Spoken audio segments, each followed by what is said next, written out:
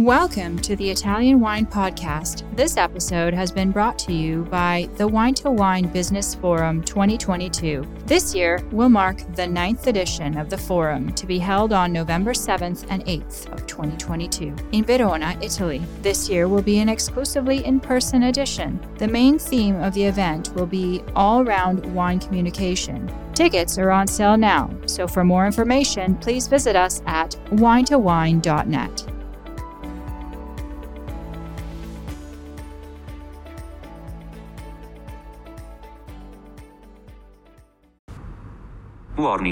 Warning.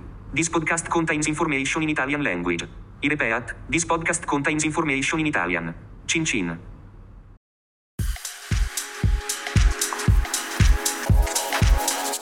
Welcome to this special Everybody Needs a Bit of Scienza edition of the Italian Wine Podcast. Here's the premise. Vinitaly International Academy community members send us their questions for VIA Chief Scientist Professor Attilio Scienza. We record his answers, and Stevie Kim tries to keep him in line.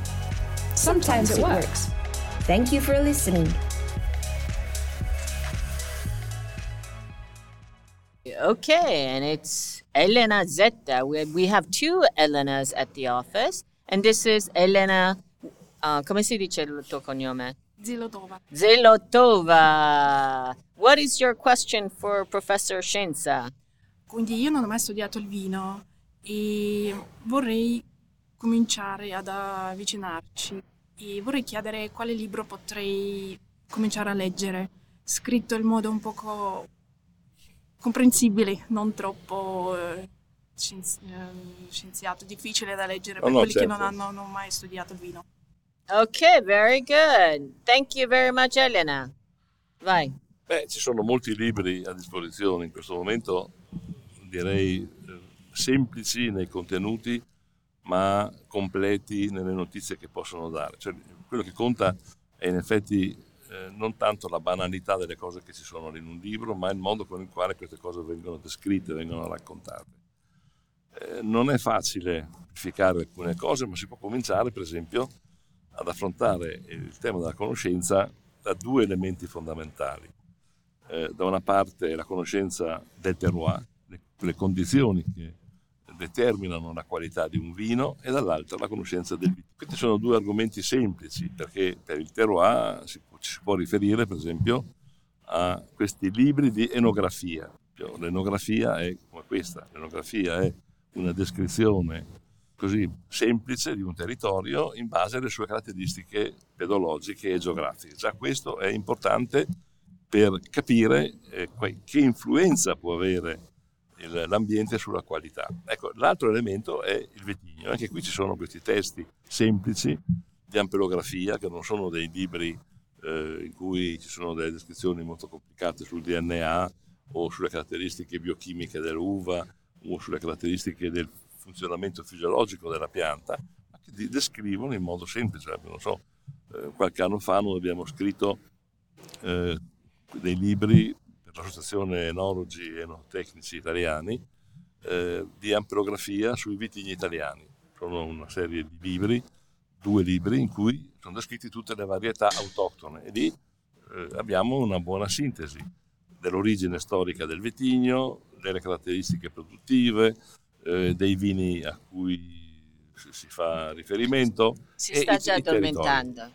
Sì, no, nel senso che non è questo, non è a primo approccio al imparare a vino italiano, scusa. Sì, è questo il primo approccio. Da dove parti? Non lo so, è stata la sua domanda. Sì, ma se io dovessi consigliare ad una persona che non ha una conoscenza del vino italiano, gli raccomando alcuni libri che parlano di denominazioni, delle DOC e dei territori e delle varietà. È la cosa più semplice, non ci sono altre strade. No, io ho in mente un libricino. Vabbè, è giallo, è piccolino. Si chiama Mama Jumbo Shrimp. Io non parlo di libri in dettaglio, quello è una cosa poi, perché io penso che bisogna lasciare alle persone un'ampia libertà di scelta. Cioè non si può consigliare un libro. Un libro è sempre una cosa limitata rispetto all'ampiezza dell'argomento. Io penso che una persona debba avere alcuni libri su cui studiare. Quindi, questo è uno dei libri, sì, è un libro semplice, direi abbastanza, anche perché c'è una cosa molto importante da dire. Italian Wine Podcast. If you think you love wine as much as we do, then give us a like and a follow anywhere you get your pods.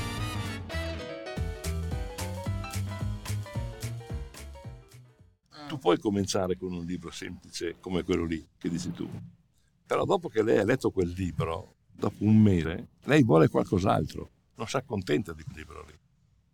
Perché più uno conosce, più ha bisogno di conoscere. Quindi bisogna offrire una gamma di libri a difficoltà crescente, a contenuto crescente. Questa è la cosa importante, perché è come il discorso del vino.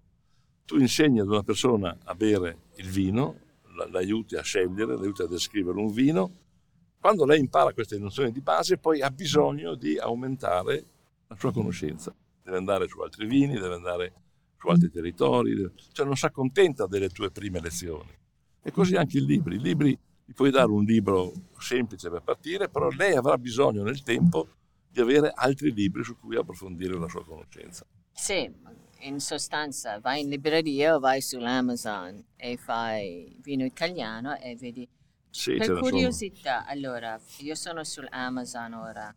Allora, io vedo, Italian Wine nei libri. In inglese c'è questo libricino che ha scritto questo ragazzo italiano, Stefano Quaglierini, un influencer lui. Poi c'è come seconda il nostro libro, quello Italian Wine Unplugged. Sì, vabbè. Poi c'è Decoding Italian Wine, A Beginner's Guide to Enjoying the Grapes, Regions and Practices di Andrew Cullen. Poi c'è Jumbo Shrimp Guide to Italian Wine, evviva! E poi c'è Gambero Rosso, Italian Wines. Poi c'è Hidden Gems, Tony Malgiotta. Ok, allora facciamo invece vino italiano su Amazon. Vino in libri.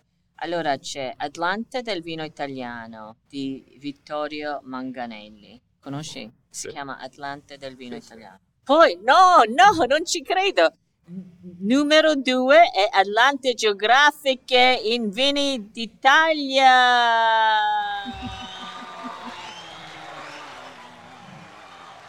No, ma è il tuo libro numero 2. È pazzesco. Che è un librone. È disponibile? Sì, ma ce l'abbiamo qui. Puoi leggere quella copia lì. Io non faccio mai pubblicità ai miei libri. Sì, però è numero 2 su Amazon.it. No, ma è disponibile. Sì, è disponibile. Arriva lunedì. Comunque c'è una copia qua in ufficio. Poi c'è il libro del vino di Angelo Salvatore, un bartender. Poi c'è Vini d'Italia di Gambero Rosso, Avinamenti di Daniele Sottile, poi Nozioni sui vini, Alessandro Farina e così via. Sei numero 2 però, eh? Lo sapevi? No, non sai nulla. Ok. Very good. Grazie, Elena. Grazie. And that is a wrap. She said, how do I start studying Italian wine if I'm basically a novice? I know nothing about Italian wine. And we had a small discussion about that. Just go on Amazon. Basically, that's the answer. You can do Italian wine or Vino Italiano. That's it. Signing off. This is Stevie Kim with Professore Attilio Scienza. He's at the office today before the holidays, and we have our office staff, my colleagues asking questions. Anything, ask me anything. Everybody needs a bit of Scienza series. That is it. Ciao ragazzi!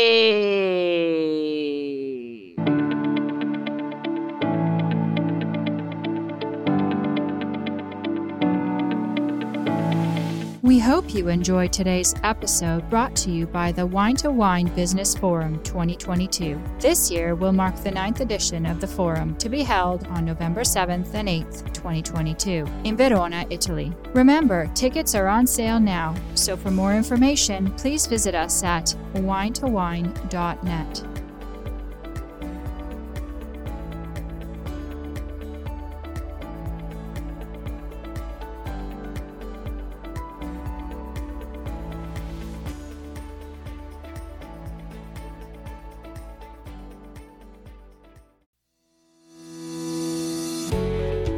Hi guys, I'm Joy Livingston and I am the producer of the Italian Wine Podcast. Thank you for listening. We are the only wine podcast that has been doing a daily show since the pandemic began. This is a labor of love and we are committed to bringing you free content every day. Of course, this takes time and effort, not to mention the cost of equipment, production, and editing. We would be grateful for your donations, suggestions, requests, and ideas. For more information on how to get in touch, go to ItalianWinePodcast.com.